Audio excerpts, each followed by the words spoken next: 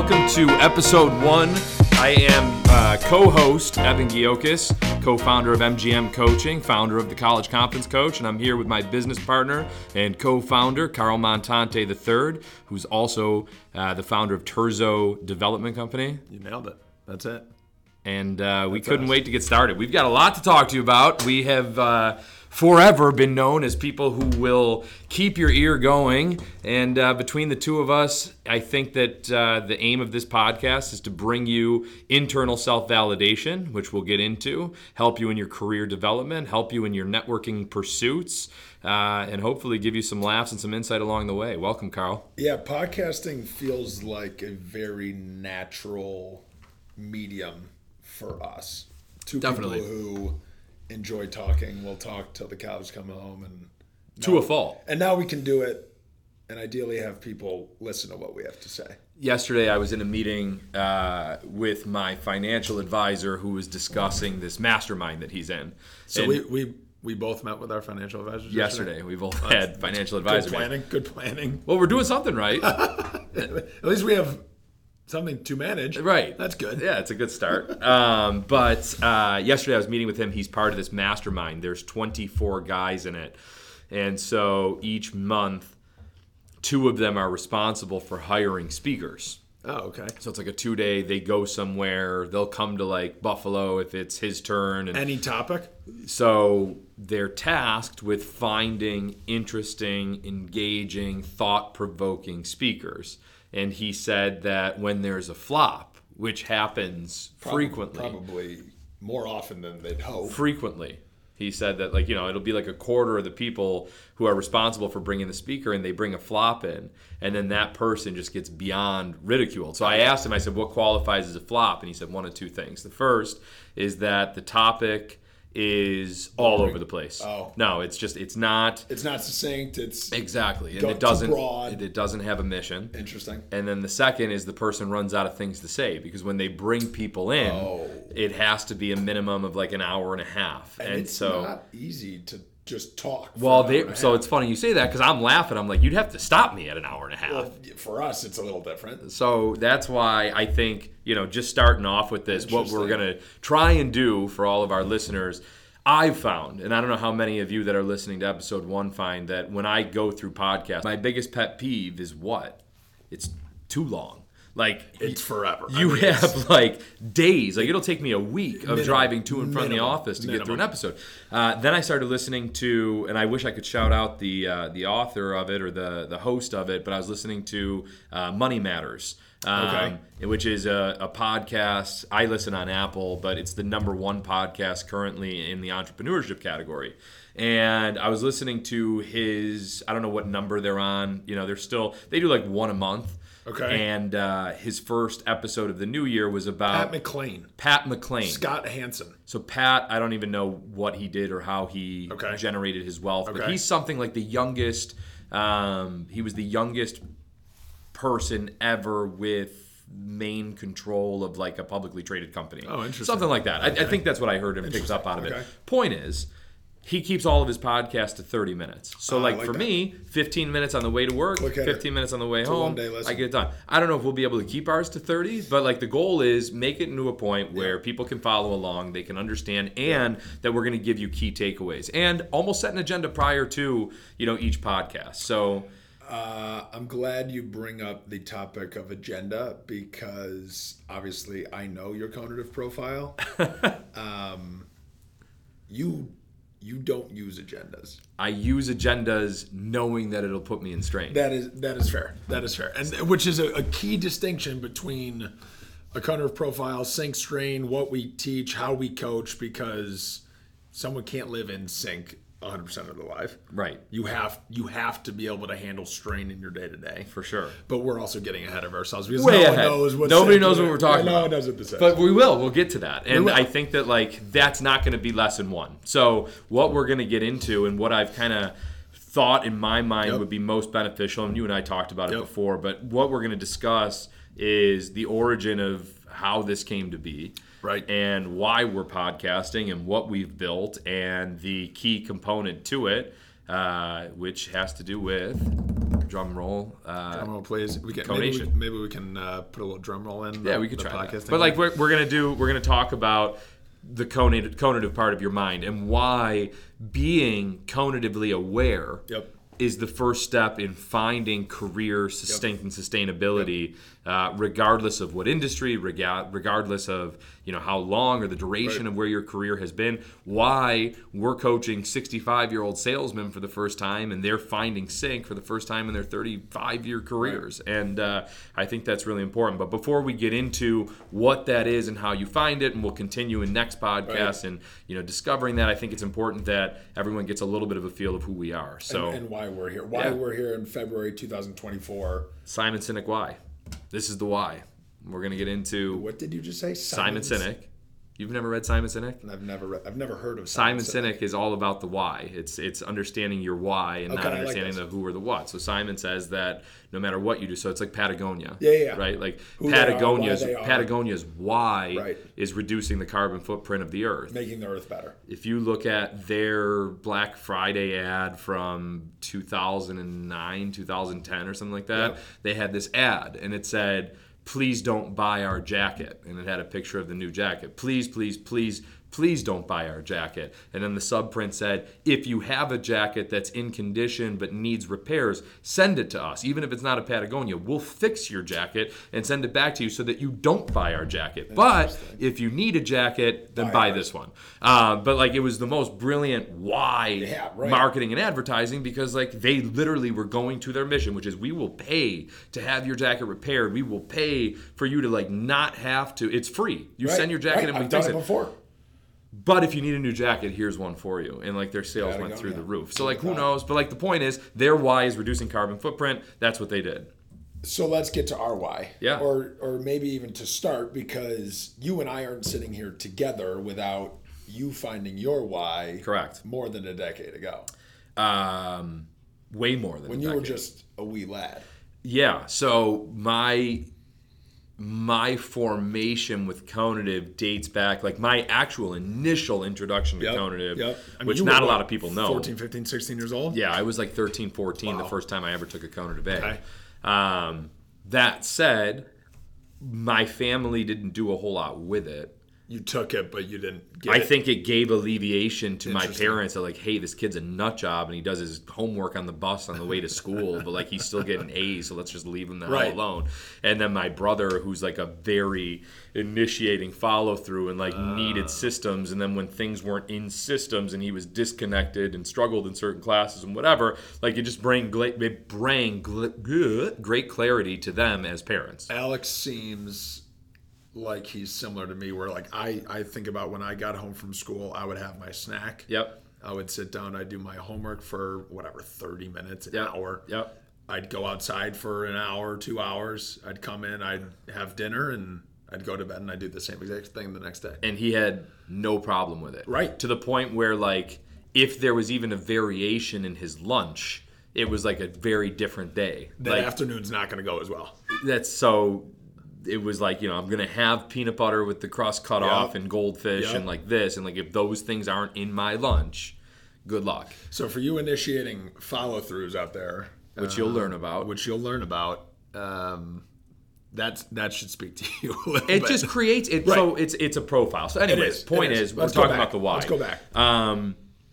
My parents used it. Yes. Then a mentor of mine, which any of my clients and anybody who's heard me speak publicly before or read anything that I've published has heard this story, knows that I was an absolute disaster in college. Just a disaster. But you also can't blame yourself for that. Think about how many kids go into college with zero direction, zero idea what they're getting into, zero idea what their potential interests are, their career path. Yep.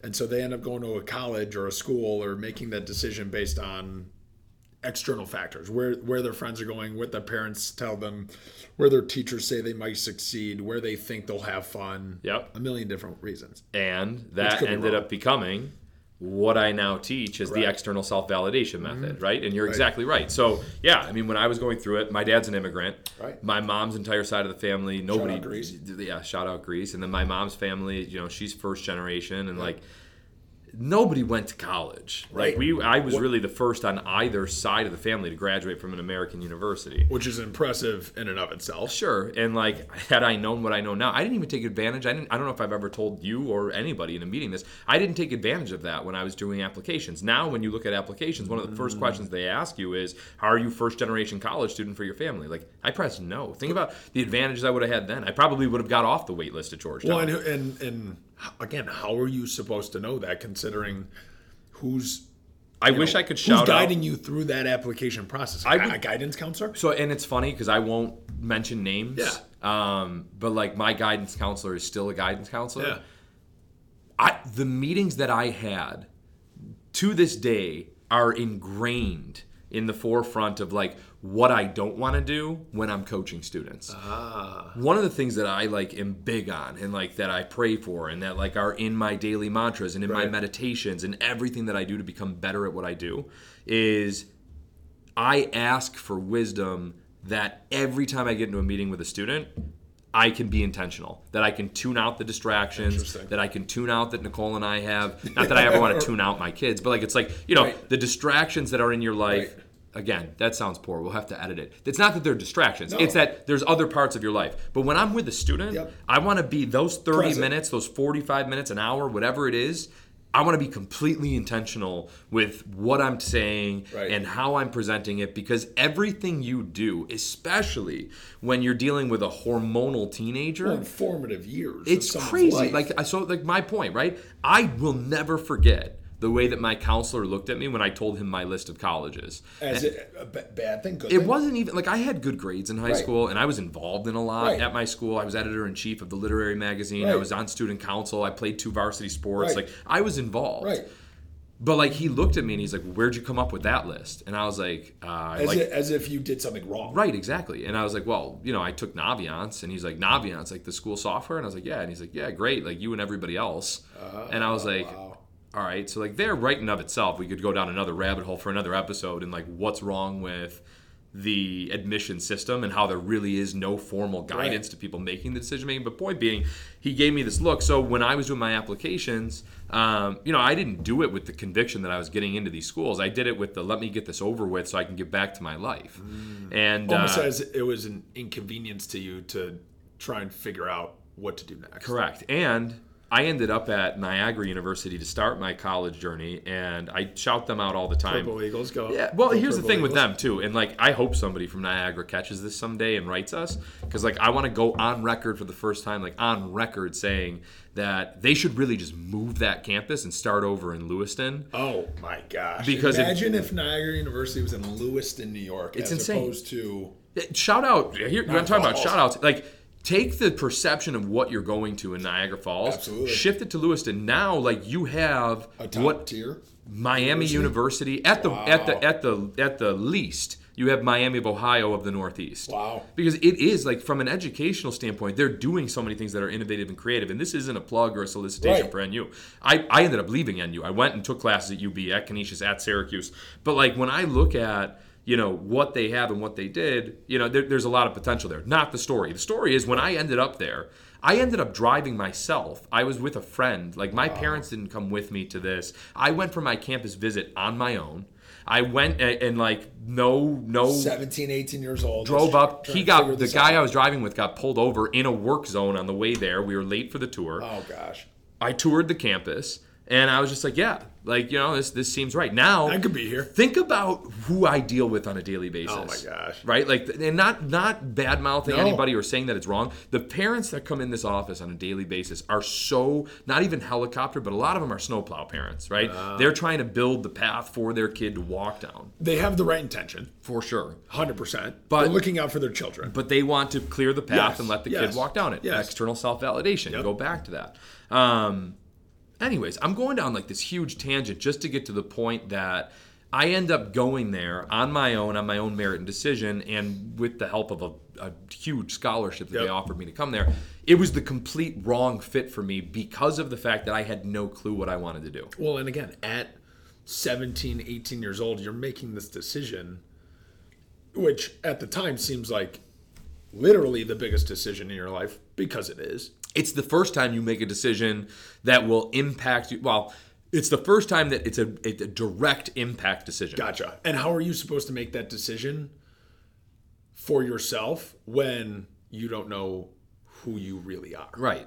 And what you really stand for and what drives you and what motivates you and what gets you in sync on a day-to-day basis. That's the premise of the College Confidence Coach, in a nutshell. External versus internal self-validation. Giving people the empowerment of not asking their parents, their teachers, their friends, what should I do? Because yes, you as that student trust the people in your life. Why wouldn't you?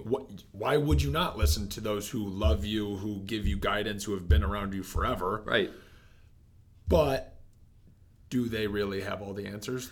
No. If Rudy asked you, fast forward, and said, what should I do with my life? You could guide him and say, hey, try real estate. Hey, try coaching. Hey, try this. Because that's what I've done. Exactly.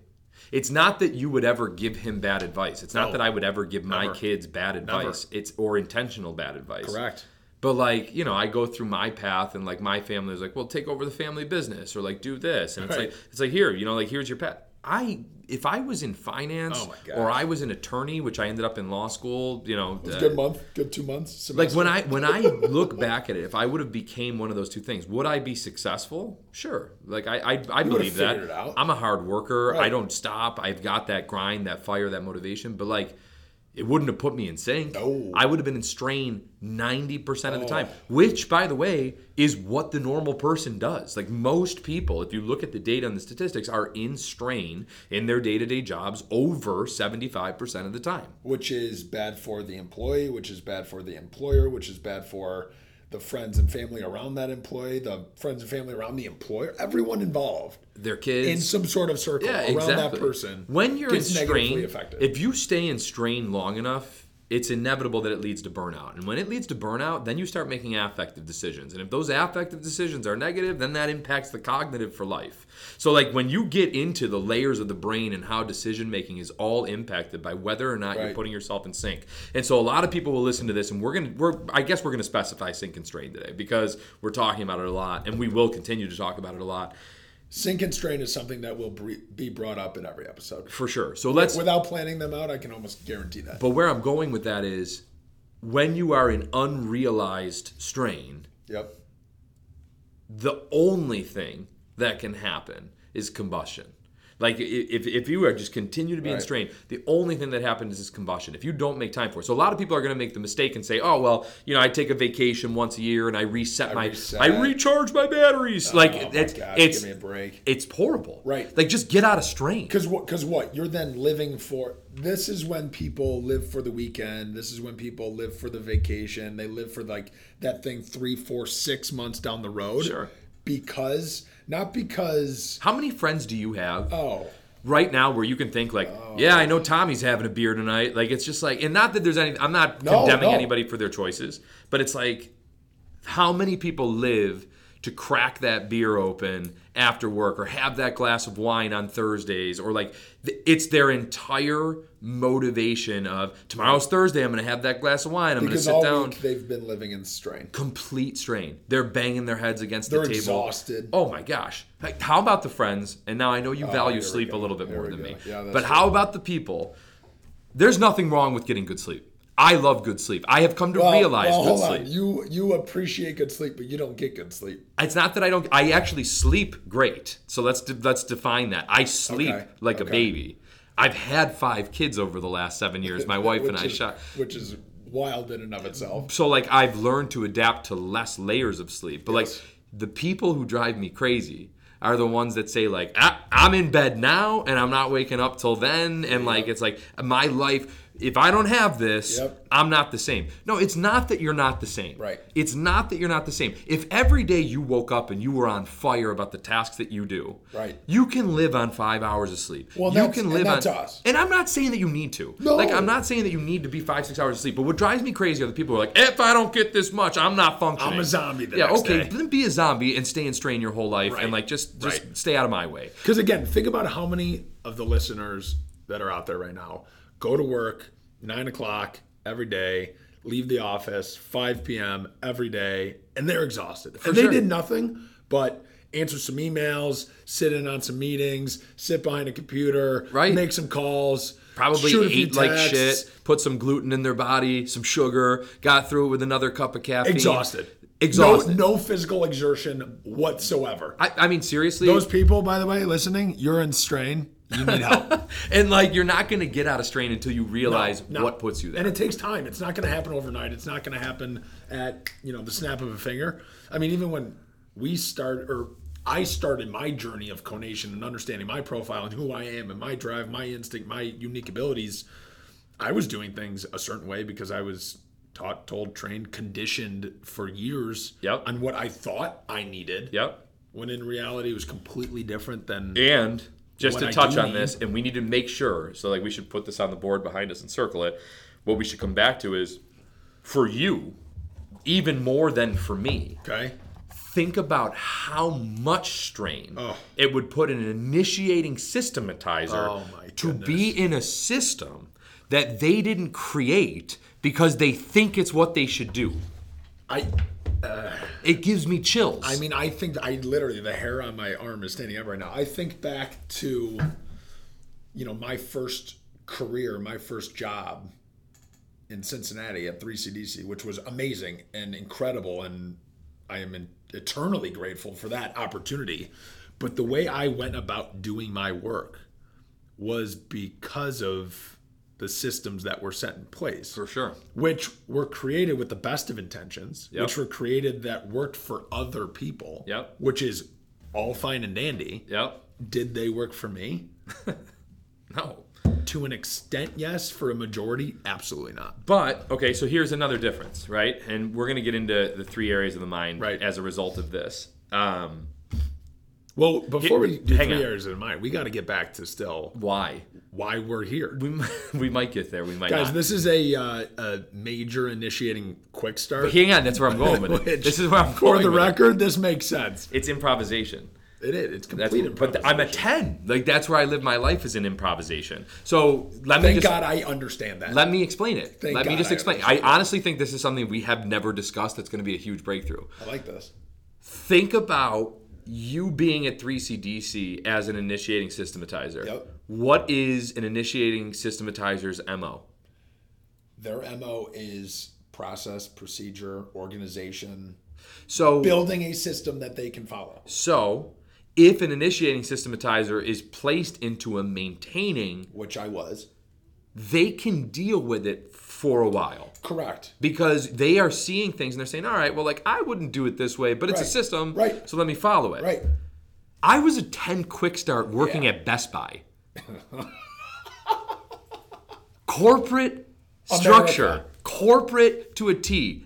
F you, Best Buy. Like, I love Best Buy now. For the record, we get all of our tech from Best Buy, so thank you, Best Buy. I like shopping there. I actually like what they've done as a company. But you working there? Think about, like, so I've told this story to a few people. Like, I was 18 years old. I was 16 when I started, and I worked there through my senior year in college. I worked there when Jackson and I had the apartment at UB. I worked there when we were traveling back from, back and forth from Niagara. Like, I worked at Best Buy for years. And I started off selling computers. And you got good at it.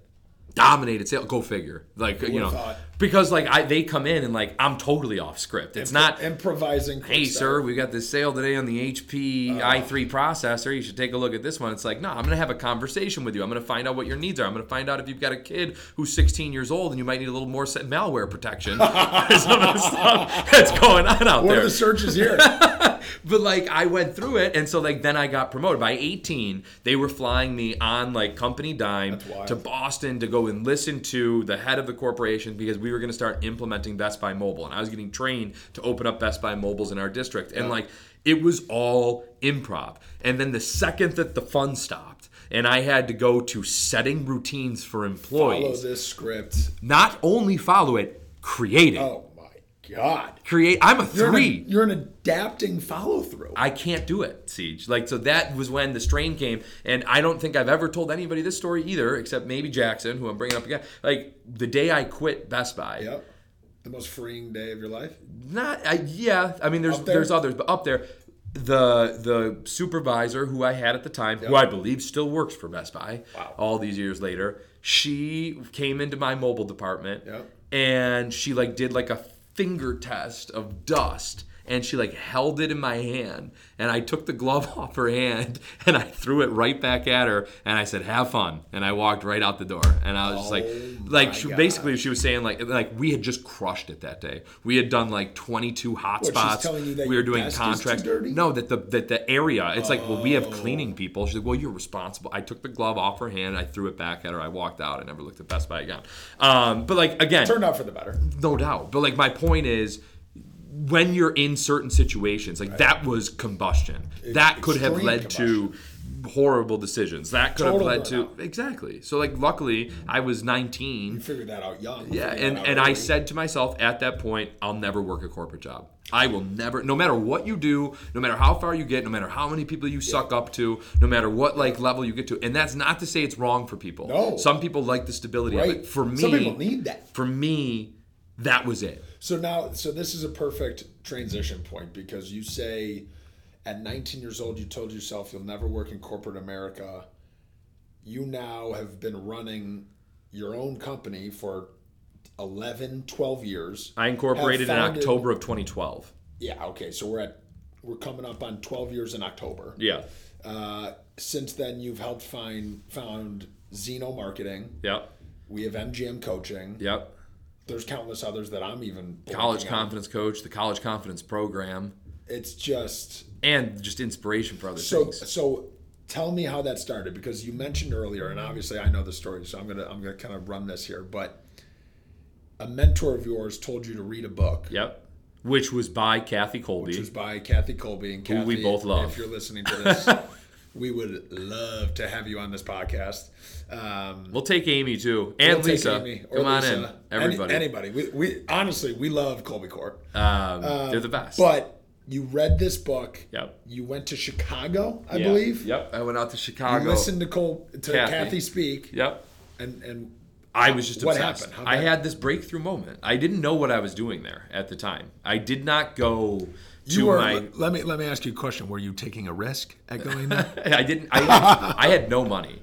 Yes, you were taking a risk. I mean, I was going further into debt, and like my point in going there was I read the book and I thought to myself, man, as you were in law school. Well, I was starting. You were starting law school. So like just started. Yeah, like my point in reading it was, I don't think I'm going to like law school. I hated studying for the LSAT. I did well. So, like, right. I don't want to mistake it. Because you're a smart person. Like, I did well in school. I did well in the LSAT. I just, like, I knew that more studying and more, strain in that sense. Fact-finding. Was going to put me over the edge. So, like, I knew I needed to do it. And then this book changed everything. I went out. Kathy was holding a master class in Chicago, and I took what I had, and I went out there, and it was in the hotel room in between night 1 and day 2 that I said, aha, like for lack of sounding cliche. Here's the moment. Yeah, and it was it. And I actually named it that night, the college coach, and then lo and behold, I didn't know that. Yeah, I couldn't do it because somebody was the college coach already as I Googled it, so I went up. At Ross Slater, who I still love. I just met Ross for the first time as partner. At Colby. They are the best. Yeah, they're hilarious. They're phenomenal. And I went up to Toronto. I had the moment. Yep. I finished the class. I became Colby certified at that point. Okay. And then For the first time. And then I came back to Buffalo, and my dad's practice at the time had people who had children who were right in the transition point of what I wanted to do. I said to myself in that hotel room, had I known this in high school, I would have never struggled the way that I did in college. I would have never struggled to find direction, through all these years. And I probably would still have found ways to use it, whether it was at Best Buy or whether it was in financial planning or whatever, In whatever capacity you were in. So I knew that at that point it became my mission to take this theory and bring it to an audience that's not previously exposed to Colby or Conative or any of that. So I named it. Then I went up to Toronto and I did this basically just come to Jesus meeting with Ross, where he was like, I have all these different people I'm going to introduce you to, and I have all these different ideas, but you better get your shit straight. You better figure out what you're pitching, the real slap what on the hand, process is. Get this going. And then 2 weeks later, I get a call from Steve Laughlin. Steve, another influential person. Steve's in DC. He's the founder of the National Society of Collegiate Scholars. Yep. Steve believed in my crazy idea. Did Ross introduce you to Steve? Steve knew Ross. Gotcha. Okay. Ross knew Steve. Ross actually does the Networking.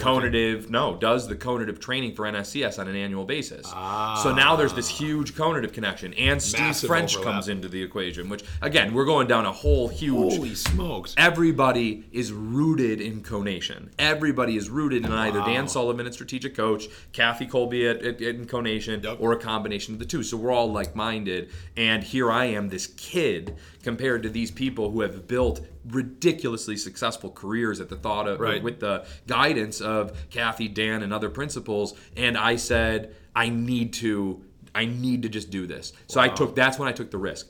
Carl, I was broke from 2012 when I incorporated the company and we made do. Right. Life was good. You scraped by. But for 5 years. And that can drive someone insane. I moved down to DC. I started this whole new life. I was with the intentionality to grow this thing exponentially right off the bat. And guess what? It worked. Yeah. But expenses to keep up with a company like that were insane. And the volume of people that were looking for what we were providing, which is helping them navigate the first steps of the rest of their life.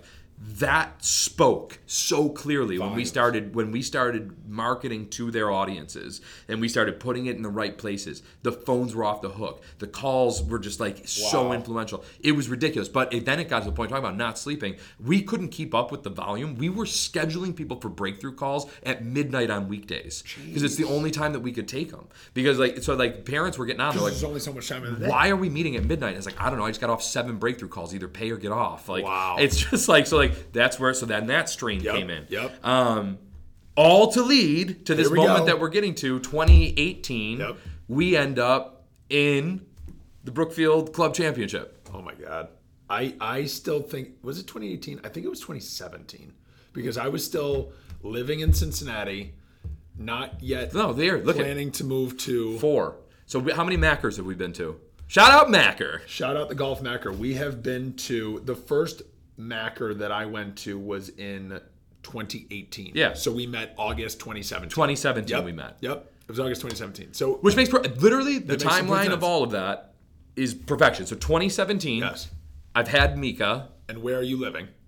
In a shithole apartment. But back in Buffalo. Back in Buffalo. Yeah, with Nicole. I'm living in over the Rhine, Ohio, in Cincinnati, Ohio. Yep.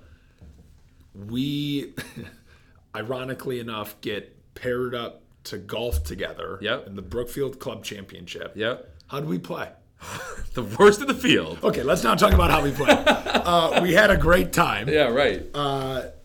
Surprisingly enough, we didn't just DQ ourselves after day one because we had such a good time. We were like, all right. And Marfort was there. We're going to play together tomorrow. Let's just go have a good time. Right, We'll have a couple of drinks. Right. We'll relax, enjoy the sunshine. Well, at least we stayed in touch after that. For sure. Not.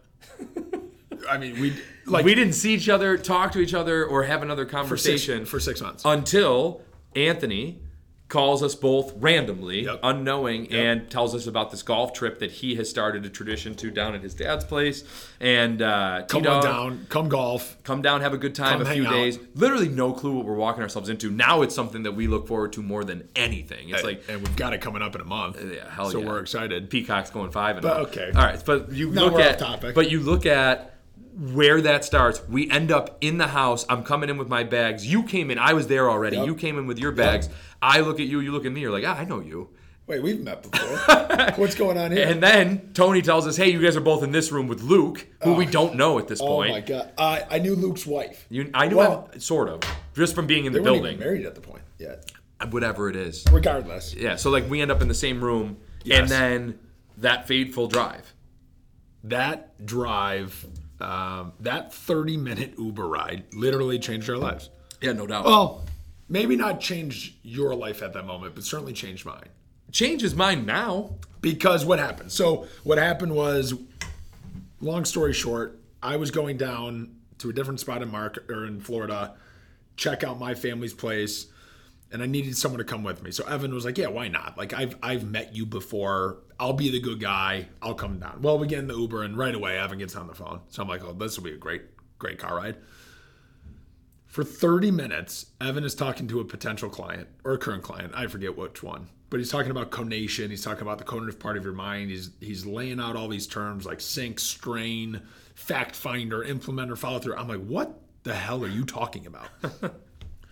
Whatever. On the ride back, I end up bringing it up. I'm like, tell me what you were just doing. Like, who are you talking to? What's your business? What do you, like, tell me more about who you are. Yeah. And that's when I first heard about the College Confidence Coach, what you do, how you help students and their families to make that next decision in their life.